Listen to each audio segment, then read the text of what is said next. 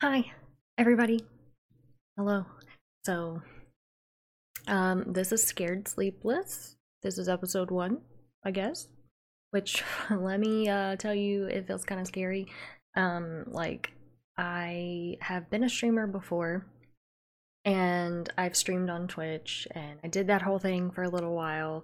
So, I mean, it's not that different, but it is because I'm talking to myself, which makes it a little bit weirder. At least with the stream, I have people I can talk to. And also it's gonna be so usually whenever I streamed, I would like use like look at myself in the in my recording software and be like, do I look do I look fine? And I guess I always, did that to cheat. But I'm looking right under my camera now instead because that way you get like a frontal. That sounds real gross. Anyways, my name is Whitney. I'm gonna be the host of this lovely podcast. Each episode is gonna be a really small dive into the paranormal or like gruesome true crime. And I'm gonna try to like make it a little funny, but the true crime is really difficult because you can't really sometimes make that funny. So I'm gonna do my best not to fuck it up. Give you the best information that I can. Um, Also, I have a script this time to like get to get myself like a little bit of what I'm gonna do. But I'm gonna try to like slowly get off script.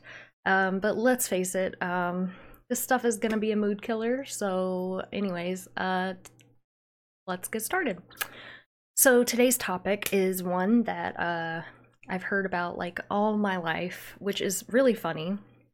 And I actually had a few people that I knew in high school who have actually gone here, but I've never been. Never been. I don't in real like podcast. Usually people who like paranormal things want to go to the place. I don't. I don't. So anyways, but anyway, this really like was as I dug into this topic, it kind of got me interested in if there are any like ley lines that are in Kentucky. Because there's like a lot of haunted locations that are in this area. And I'm talking like between 20 minutes and 2 hours. That's so close, like so close. Um, Anyway, I'm talking about Waverly Hills Sanatorium in Louisville, Jefferson County, Kentucky. Yay! Um, Waverly was purchased by a guy named Major Thomas H. Hayes in 1833. Uh, he wanted it as a schoolhouse for his daughters, which is really adorable because he wanted his daughters to be educated and built them a school just for them. He hired a woman named Lizzie Lee Harris to teach at the school. Lizzie, she loved Sir Walter Scott's. Okay, Lizzie. And he wrote these historical novels. Wow, novels that she named the school after. They were called Waverly novels. And there are so many towns that are in North America alone that are named after the Waverly novels. So there's like Colorado, Nebraska, South Dakota, New York. Too many. Too many. So anyway, Major decided, hey, that's a fantastic idea. Let's name this entire land. Let's the whole land. We're just gonna name it Waverly Hill. Great. And it's on a hill. What do you know? It's like when my grandma she used to say that, but I mean she still says it. She's not dead. Um Sorry, grandma. So anyways, she used to say that you knew you were rich when you lived on a house on the hill. And I don't know why that meant that you were rich, it just did. So like anytime people would talk about like fancy people, that's what they would say. Anyways, So in the 19th century, tuberculosis, or consumption, as they call it, had killed 1 in 7 of all people that ever lived, which, fucking wild. Throughout much of the 1800s, consumptive patients sought the cure in sanatoriums. It was believed that the rest and healthful climate would change the disease. So in 1882, Robert Cox, discovered the tubercle bacillum, which is what TB is made out of. What would it be? And at that time, I guess they thought that TB was genetic, but I don't know why. But thanks to Robert, he was like, hey, it's not genetic. It is very contagious though, so wash your hands. Wash your fucking hands. Anyways, so after that, the medical community embraced his findings and the US launched massive public health changes. They were trying to educate the public. They wanted everyone to know about TB and about the prevention and treatment of TB. At this time, though, there was not a cure for TB. So, getting a little ahead of myself. Anyways, TB is also sometimes called consumption or the White Plague. It had been an epidemic in Kentucky at that time, which prompted the construction of the sanatorium in 1908. So, tuberculosis killed more than any infectious disease at that time. Historically, victims had less than a 50% survival rate, and many famous people died. Lord Byron, George Orwell, Paul Gauguin, Frederick Chopin, Eleanor Roosevelt. Those are some people. They died. Sorry. And also, if you watch Moulin Rouge, she also died. Anyways, look. I'm sorry. Anyways, back to it. TB killed slowly. It started off with you feeling kind of yucky. Then you got a cough, you had a low-grade fever, and you started losing weight. Then you would get chest pains, throat ulcers, you would cough up blood, have pale skin, and then as time went on, the victim's tissue would dissolve. So it was literally eating holes in these people's lungs. So they couldn't breathe, they couldn't talk, and so doctors called it the graveyard coughs, because if you got the cough, it meant you were gonna die. Which makes sense, I guess. So weirdly enough, one of the things that I had to write down, because I thought this was really funny, and also leave it to the rich people. So they thought it was like a really romantic disease. For some reason, they were like, oh, the sufferer has heightened sensitivity. I don't get it, but whatever. So the slow progression of the sufferer meant that they had a good death. Thanks, I guess, but no thanks. I don't want that. I don't want to die. So it was said to represent spiritual purity at this time and temporal wealth, leading to upper-class women purposefully paling their skin to look very sickly. They would, I guess, use makeup to do that. British poet Lord Byron even once said, Lord Byron, sir, we're gonna have to have a talk. He said, I should like to die from consumption. Like, yeah, I guess this sounds cute if you're bored and you want to get a husband to take care of you. Let me be sickly and frail, but let's face it, as someone who has chronic illness, like I do, because I do, it's not cute. Don't love it. But it was also said at that time, you know, to be romantic. So I can name a bunch of movies. Moulin Rouge, blah, blah, blah. People were dying of it. I'm sure there's a bunch of other movies and books. So anyway, back to facts. The sanatorium had 2-story frame building at that time, opening for business on July 26th, 1910. It was only meant to house 40 to 50 people at one time. And the original facility had 2 open-air pavilions, but that expanded into 1912 and created a larger building that also had a children's pavilion that housed children that had the disease, but also children whose parents were too sick and could not care for them, so they stayed there as well with the sick kids, which, just saying, seems a little weird. Seems a little weird. But hey, in 1912, they could have 130 patients. Cool. So during this time, they built some long tunnels. We know about these tunnels, but we're gonna get back to that later. So these tunnels were meant to connect the area of the building so that workers and supplies could be transported through these tunnels. Later on, these tunnels were the body chute, which I will get more into later. But I mean, if you've heard anything about Waverly Hills, you know about the body chute. Sadly, we know about the body chute. Anyways, so it is a 545 feet long rail system. And it had its own little car, and you would just like walk the cart up the hill or down the hill or whichever way. But it ended up being the way that they transported bodies from the first floor and the basement.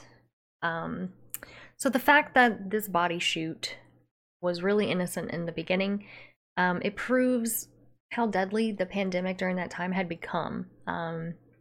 They did not anticipate the level of death that they saw at Waverly Hills. So it grew until they had no choice. They had to hide the bodies because they wanted to keep morale up for the patients.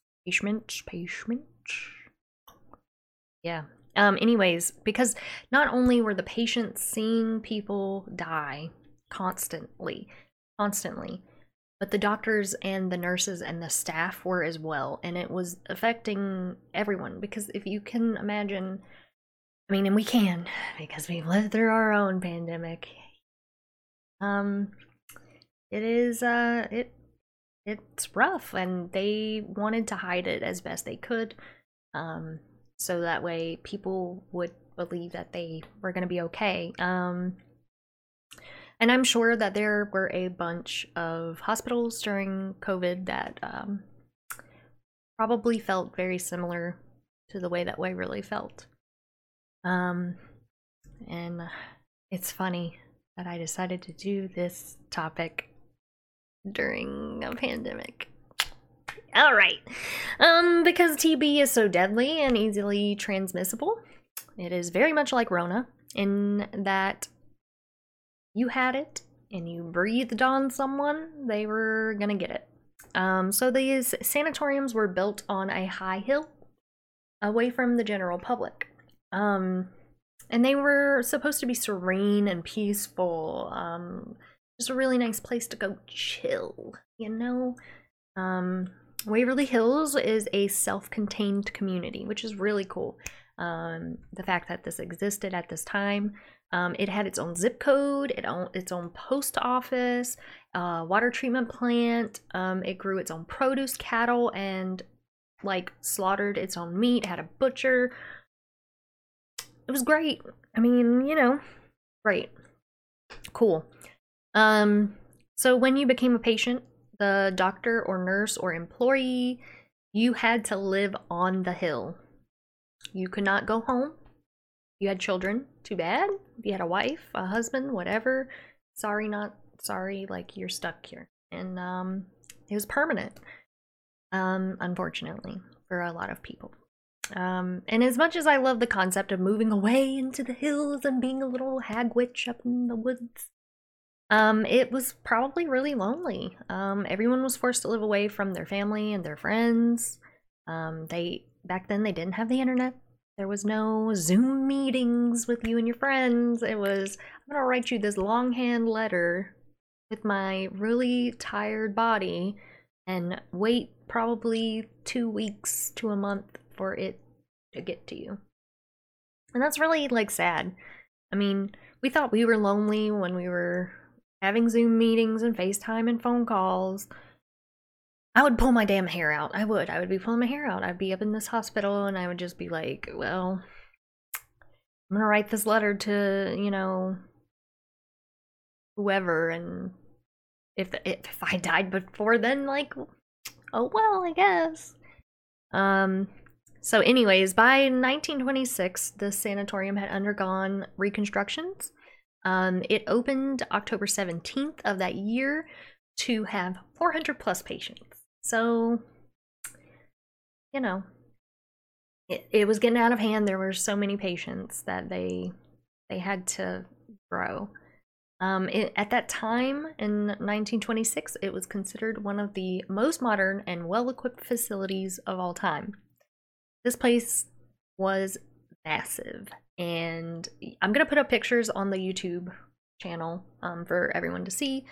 But it was huge and it was gorgeous. I mean, like, the photos that I can find are of course not in color, and the ones that are of it now, but it was beautiful. They also had a room called the draining room. I actually did a little bit of research on this, and it is where patients who had passed would be split open, all their fluids drained from their body. Yum. But see, the thing that they did that was gross about this is it went in a drain, a literal drain. So, like, I guess their water treatment plant was doing double time trying to get this crap out of there. I don't know. I don't know. Anyways, it had 8 poles in the center of the room over a large drain where they would put people. And yep.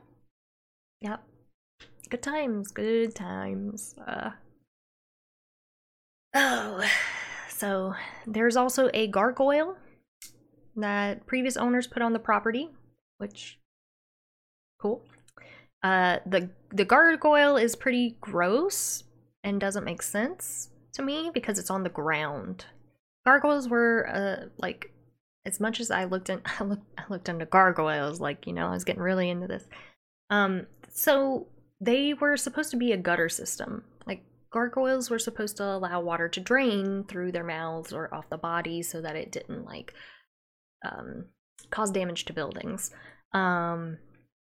It's weird because gargoyles also have a really rough history because it meant that, like, you were, you know, like, I forget what it was essentially, but it like, gargoyles are like demons looking guys, and their whole history I didn't, like, get too much into, but, like, it just didn't make sense because this is where people are supposed to be healed and not demon stuff.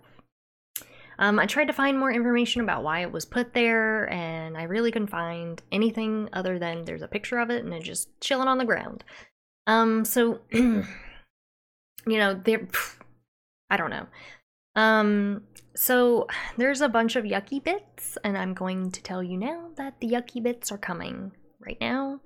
I'm gonna get into medical treatments, the mistreatment of patients, and all that happened. So I'm just putting a warning there now because it's gonna get a little gruesome. And I'm not gonna, like, mince words, really. I'm not going to. So anyway, doctors did a bunch of experimental procedures during this time, and a lot of patients died. Some of the treatments involved were lobectomy and pneumectomy, and it's spelled like pneumonia, kind of, but with an M also added. You know, like, let's just make it extra hard to pronounce. Which was effectively, they cut out pieces of the damaged lung or infected lung, and sometimes the whole lung, which is gross. And you can't breathe well, as it is with the problem, which is a respiratory disease. And then they cut out your lung, and they did not know, I don't think, that, like, this would not actually fix the problem. There's also something called a thoracoplasty, thoracoplasty. That's what I'm gonna, thoracoplasty. Look, I can't pronounce these big words, yay! Anyways, so that is the removal of several, like, ribs, and it was supposed to collapse the lung during that time, which was, the grossest thing, and the average patient at that time would have 7 to 8 ribs removed, and only 5% of people actually survive that, because your ribs, they hold your shit in. They hold it in, and without them, but you know, I don't know how anatomy works, but I'm assuming, like, if you take out some ribs, your lungs are chilling on your outie parts. God. You guys will learn. You'll learn as this goes on how not intelligent I will sound, but I promise it is not just for comedic timing. It is literally me not knowing things. I'm doing my best. I'm not a doctor. I'm not a doctor.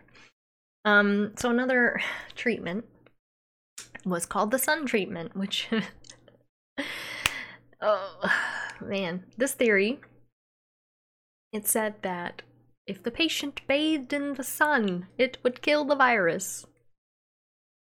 Where have we heard that before? Where have we heard it before? It's like we're taking a page out of a history book and we're like, hey, you know, it worked for them. Let's try it. Didn't work. It didn't work. Anyways, it's called heliotherapy, which it meant that the patient would live somewhere peaceful with a lot of sunlight, and as time went on, it devolved into sitting patients out on a patio in any type of weather.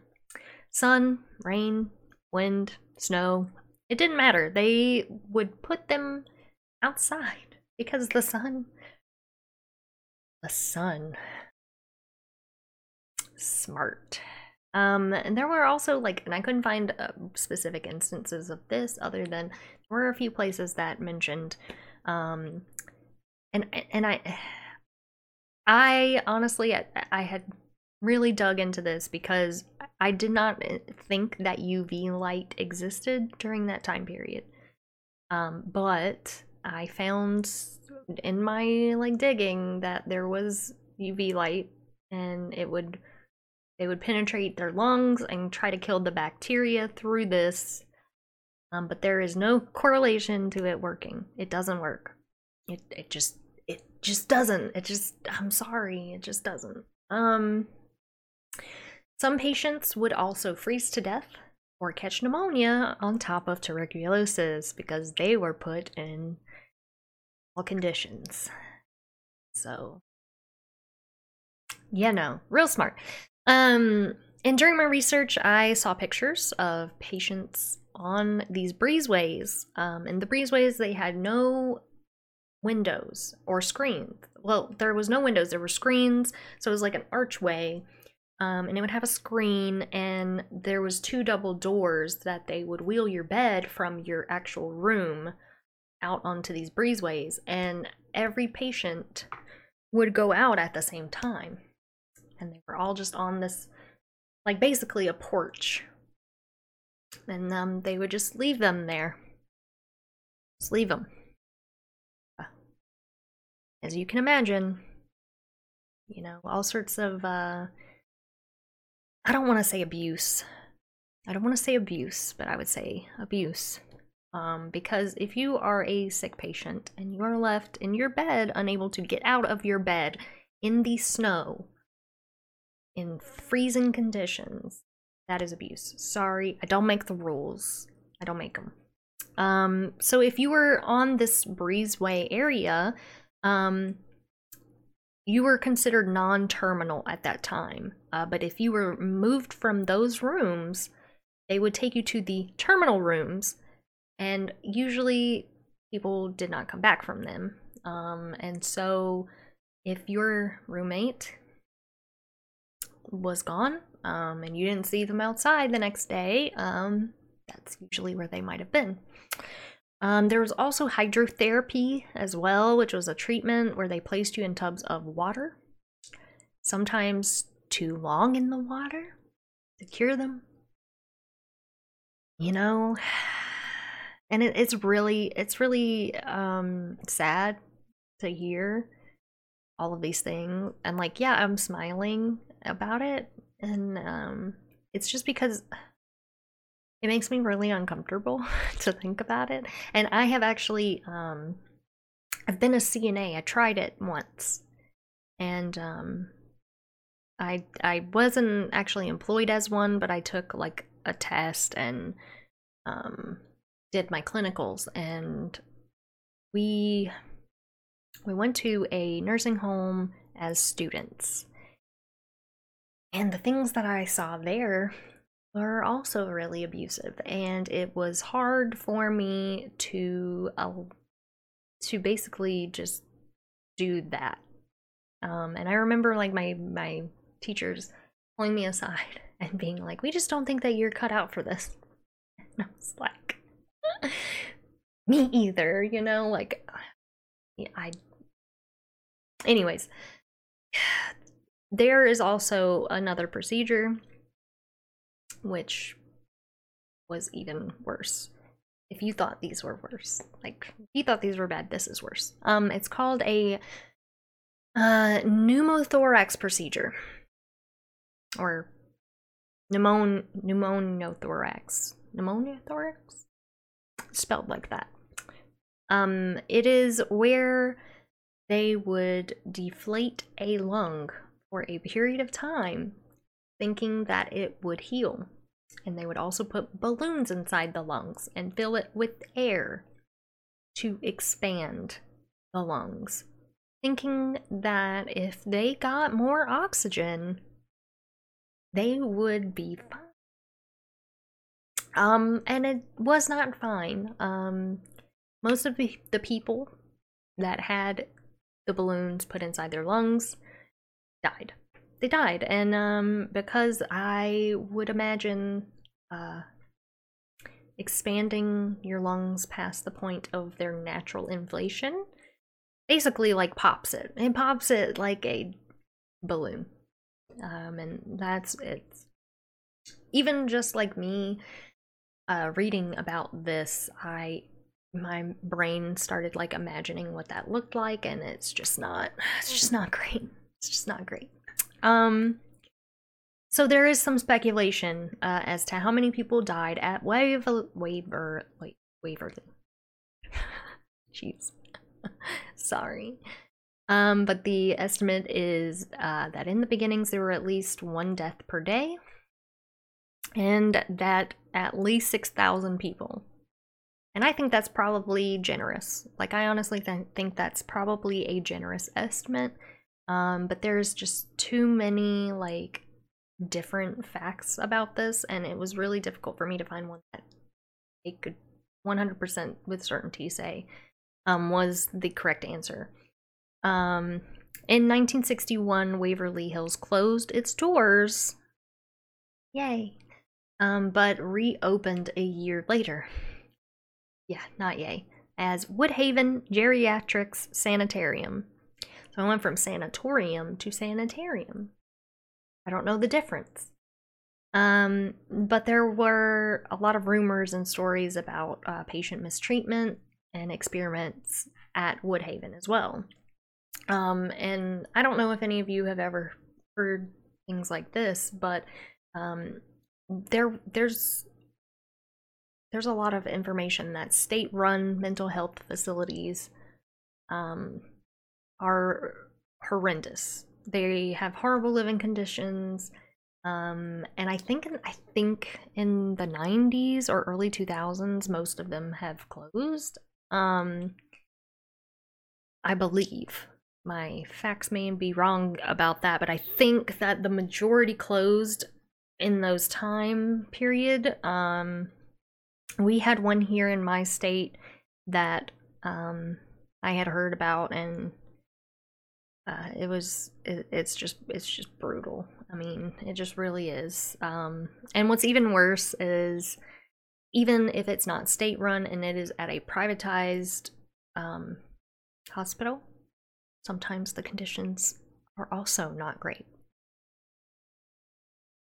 And it's a big problem. Like, it's a big problem with mental health facilities in general. But because it was geriatrics as well, and like I said, I've done a clinical at a nursing home, and I know some stuff. I would say chances are it wasn't great. Sorry, talking make me thirsty. So it's rough. Some of the mistreatment done, which has been verified, was the use of electroshock, which was considered very, very effective during that time. And that was not always the case, if I'm honest. Another little side note is I had a, like, she's my grandma, but she's like by marriage, not my real like grandma. And she had a lot of electroshock, and it does not always do what it is supposed to do. And sometimes it makes it worse. Sometimes it actually helps. It honestly, I think at those times, the way that they went about it was to basically harm sometimes and not to treat. It was basically, I feel like sometimes, at least reading what I read, it's similar to like lobotomies in a way, where it was intended to make the patients docile and not to actually treat the things that it was supposed to treat. Anyway, with all the patients and the people dying, is there really any wonder? There's ghosts. And it is also said that ghosts and entities love being around places with a lot of misfortune. And I guess because the energy of the place, the pain and the sadness is easily fed off of by ghosts, I guess. At least that's like something that I've heard. Energy in places like that also, and if you believe in residual energy, it does not leave. And as we know from like science, energy cannot be like created and or killed. It's just like recycled constantly. So like if you die, your energy goes to the earth, and in the earth it eats the worms, and then the ground, and the ground makes the trees, and circle of life. You know, circle of life, like Lion King. Oh my gosh. So anyways, after the geriatric sanitarium closed its doors, the next 2 decades, the place was basically passed down from hand to hand. 1983, a developer purchased the property and turned it into a minimum security prison, or wanted to. But the plans were dropped because neighbors protested. They did not want this. But then the guy was like, hey, let's just turn it into apartments then. You know, 2 vastly different things. Can you imagine living in an apartment where people died like over and over for years on end?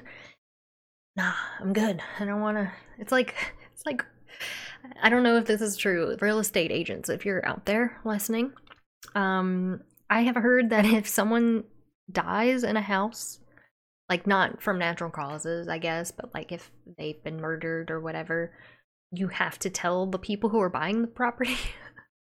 Is that true? I don't know, but I would want to know, I guess, if I moved into an apartment and they were like, hey, yeah, like 6,000 people died here, but the rent's cheap. It's like $1,500. Yeah. No, thank you. I'm good. Don't want that. In 1996, Waverly and the land was then bought by Robert Alberhasky, who ran the Christ Redeemer Foundation. He had plans to construct the tallest statue of Jesus on the site with an art and worship center. Like I said, there's a gargoyle. Why not add Jesus in the mix? Let's go. So it was supposed to be the same size or rival the size of the Christ Redeemer statue in Rio de Janeiro. And it was supposed to sit on the roof of the sanatorium. And it was going to cost $4 million. And I guess that didn't happen. The next phase of his plan was then to turn it into a chapel, a theater, and a gift shop. And that was also going to cost $8 million. And so he did not get that money. The project was then canceled in 1997. Thank you, by the way, to KCGghost.com. KCGghost.com. I found out that this same man was told that he could not continue the work in the sanatorium. Or sanatorium, my bad. And so the property was deemed a historically endangered building, which, if you have ever heard it, like, once again, thank you, real estate, that if something is a historically endangered building, you cannot do certain things to those buildings because they want to, like, preserve them. He did not like that. So to recoup his costs, he allowed the building to be vandalized. They smashed all the windows, the toilets, the sinks, because back then they were made out of porcelain. They just basically destroyed everything. They went in and they smashed walls and doors decorated with graffiti, tore down the hinges, and the radiators were ripped apart. There's a rumor that all the employees from the building were told that they weren't going to be paid, so you could steal. So they took the brass and the marble, and I guess probably as well a copper. And he began this man, Robert, decided he was going to dig around the property because he wanted to cause structural damage, because if there's structural damage, it can't be saved. So then it wouldn't be a historical protected thing. It would fall apart. And so there's said that you can find evidence of his digging throughout the property, and you can still see it even now.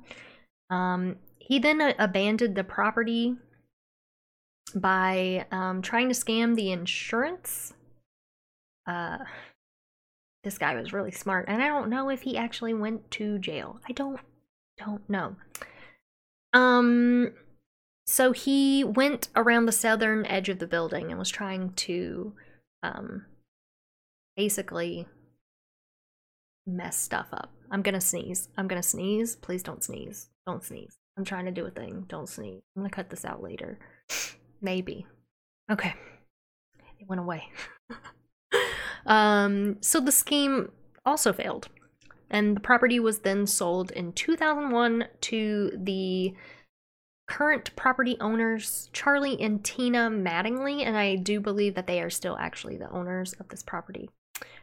I think I checked, double checked, and I think they still are. And there's, by the way, there are tours, I think, online you could do. And I'm hoping that now that we're vaxxed and waxed and ready to relax, that we can start probably stuff again sometime. Who knows? Anyways, here is a quote by Charlie. I do believe. I wasn't aware of all the paranormal activity when I first got a hold of the place. It just came on me and I discovered it. As I discovered it, I would run into other people who would tell me similar stories. So, anyways, that's a lot. That's a lot. And it's also a little suspicious that every single endeavor that someone had for the property fell through. Little weird. It isn't like I believe in like divine intervention or anything like that, but like someone was like, nah, bitch, you can't do this shit here. You can't, absolutely not. You cannot build on this place. Like, I'm sorry. And just maybe it's coincidence, I don't know, but it does sound a little mysterious and weird. Spooky, if you will. Anyways, yay, now we're on to the fun stuff. We got through all of the sad and horrible history. We're gonna get to talk about the ghosts. Yay, the ghosts. So we're gonna talk about the spooky, and this is why I can't sleep this week. So welcome to Scared Sleepless. Anyways, so here's the weird stuff, and I watched videos and I read a bunch of blogs, and there's a lot of scary stuff, and it's a lot for me to take in, but also interesting and cool. So anyways, in the cafeteria area, there are people that have said that they can smell food being cooked, and that there is a man that walks around in a white coat. Honestly, if a ghost wants to make me some bread or some cookies, that would be pretty cool. I mean, then I wouldn't have to do it. I can't really bake, and I tried to make sourdough during COVID when we had the lockdown, and I grew bugs in the container. Because you're supposed to like leave it on the counter with a covered, and then, you know, feed it every day, and I forgot to feed it, and I forgot to check it, and it grew gnats inside of it, and that's how come I don't cook. I mean, I cook, I just don't bake. I don't bake. There are also reports of lights being seen in the windows at night, but there is no electricity. On the 3rd floor, which is said to have housed the children, there is a young girl who runs down the halls, and there is a young boy named Timmy who plays with a ball on the floor. And I've watched several videos of this ball, like, just moving down the corridor. Or like you can hear it like ka-thunk, ka-thunk, ka-thunk across the floor, or you threw it and then just hear it like skitter across the floor back to you. And maybe they're playing it up for the cameras. Maybe there's somebody on the opposite end of the hall and they're like, hey, I'm gonna throw this ball down. Can you roll it and we'll shoot it? I mean, I don't know. Maybe not. There is also an account of a woman who has bleeding wrists who asks for help. And here's the real spooky stuff. There are shadow people. And shadow people are said to be either manifestations of ghosts or inhuman spirits, and they're usually seen out of the corner of your eye, kind of like when you have sleep paralysis, which I have had.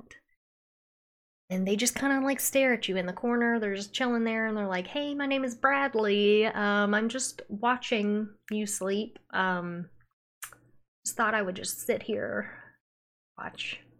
And you're scared because you're like, Bradley, I'm trying to sleep, like, and I can't move and I can't yell at you, and I'm just watching you look at me.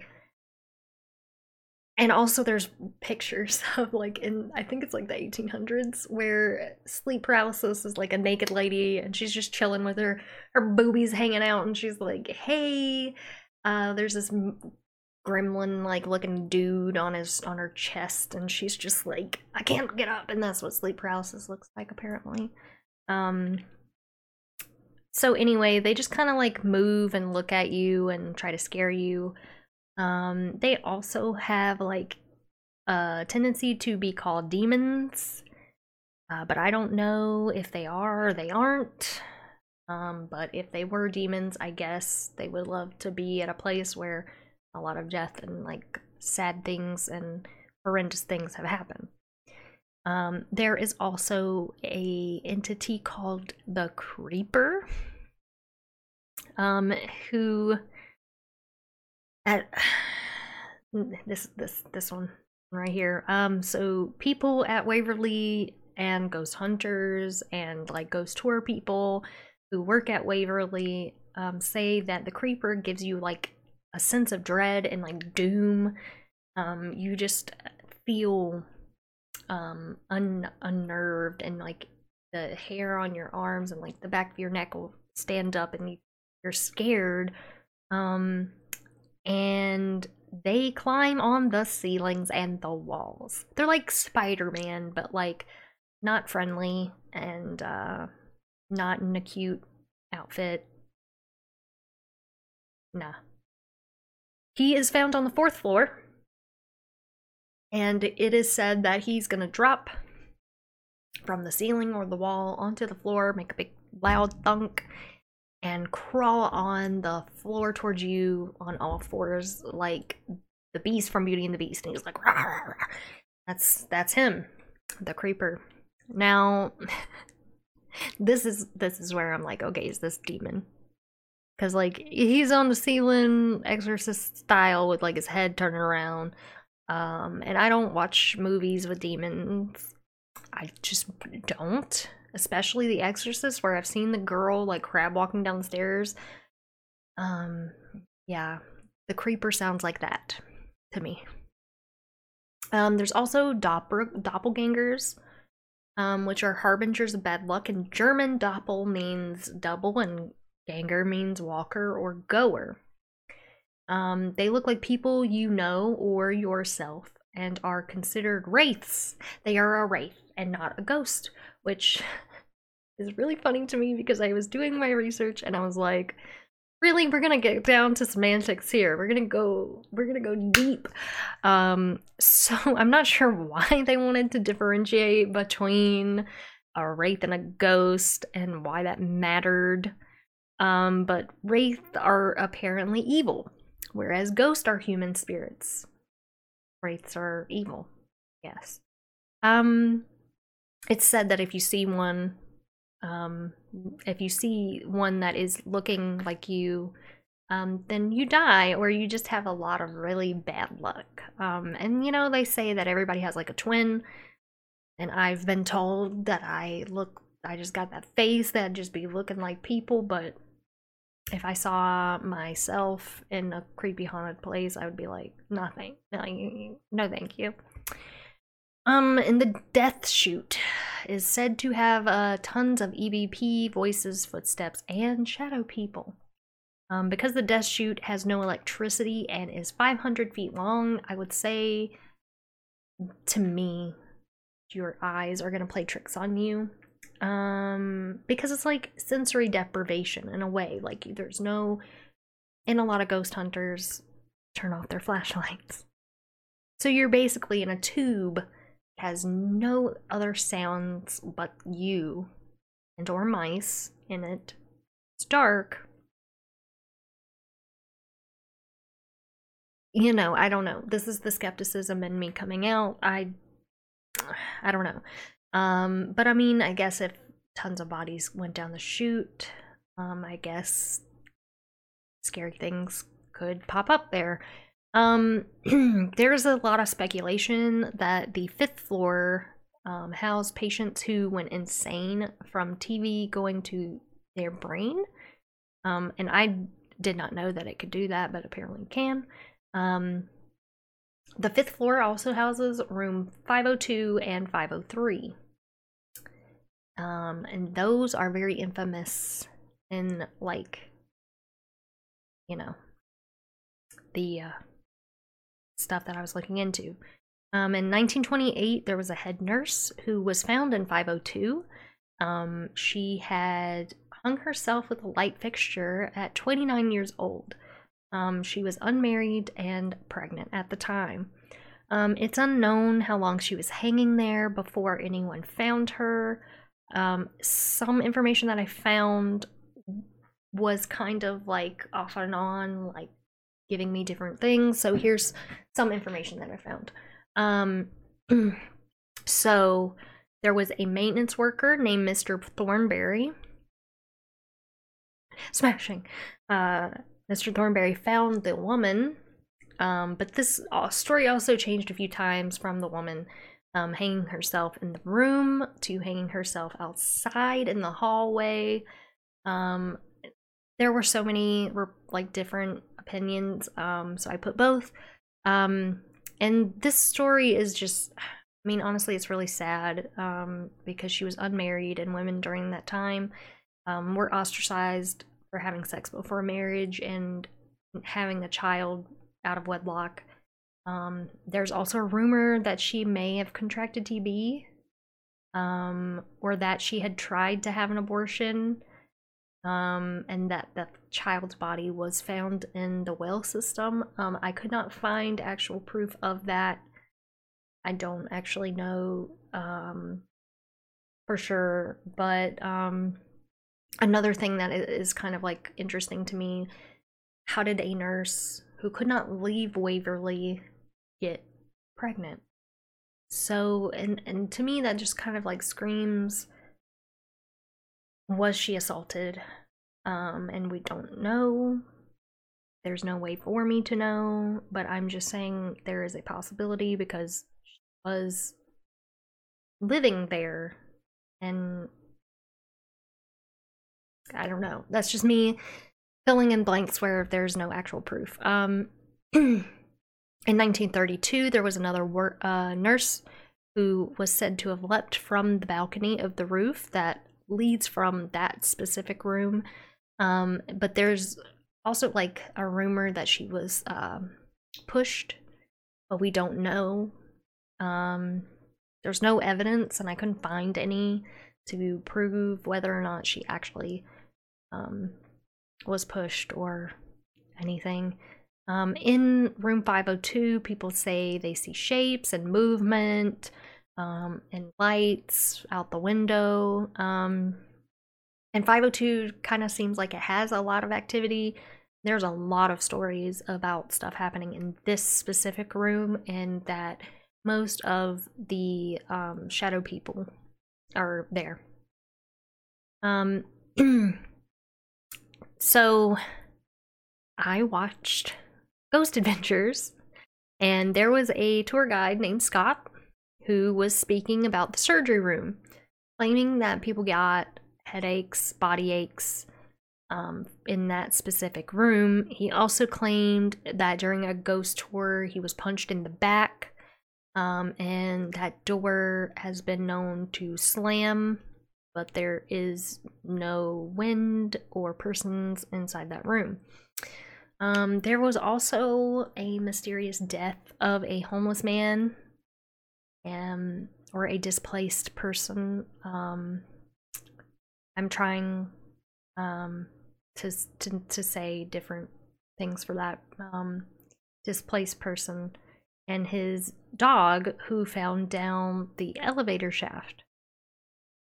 People have claimed that they can see the dog, but not the man.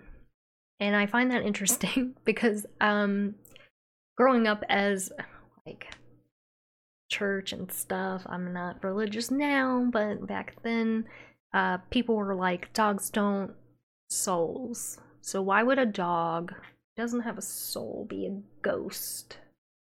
But you know, like there's that movie of All Dogs Go to Heaven, so I guess maybe the dog can find his way. I don't know. So there are also a lot of tales of satanic rituals being performed. I stuttered all over that. But like anything that's a little weird or like not Christian, pagan, whatever. Oh, I'm itchy. That makes me itchy. Is considered usually satanic. And I would just say that there's like no proof one way or the other that it is. I think it's just people being like, oh, there's a pentagram and Satan. In the early 2000s, that just opened the door and scared the poop out of me. the sanatorium was open for the Awakening of Waverly Manor, which was where the ghost stories started to like amp up because they were doing ghost tours in the building and like did Halloween stuff. And they would reopen the lobby in the first floor for Halloween. Here's some cool stuff that I found. There was a movie filmed on the premises called The Death Tunnel in 2005, where the filmmakers also made a documentary called Spooked, which is absolutely hilarious to me. And you can actually find them. They are real. I looked it up. And they look very Blair Witchy. There are also tons of TV shows and channels who have filmed here, and they all have various accounts of what happened. I watched about 3 of them, and not at night, but I watched them. I don't really always believe everything that I see on TV either, but there's a little bit of unexplained weird phenomenon that happens there. So anyway, that is the story of Waverly Hills Sanatorium, and that is why I cannot sleep this week. I am scared sleepless, and so there you go. That is Waverly Hills. And I would like to say that this is my first episode. I will try once a week. I don't know my actual like upload schedule or whatever, but I have a YouTube channel, Twitter, and I will be posting this everywhere else. So thank you for listening to the first episode. Next week, or next topic, how about that? The next topic this week I'm pretty excited about. It is about where my cat slammed the door. It is where true crime meets the paranormal, and they had a baby. And my cat is just all sorts of annoying. It is called the Bennington Triangle, and I'm pretty excited about it. And that cat that you saw in the background, that is Baku, and he is a butthole. So anyway, why don't you tell me in the comments why you're scared sleepless this week? And I will see you next time. So, bye.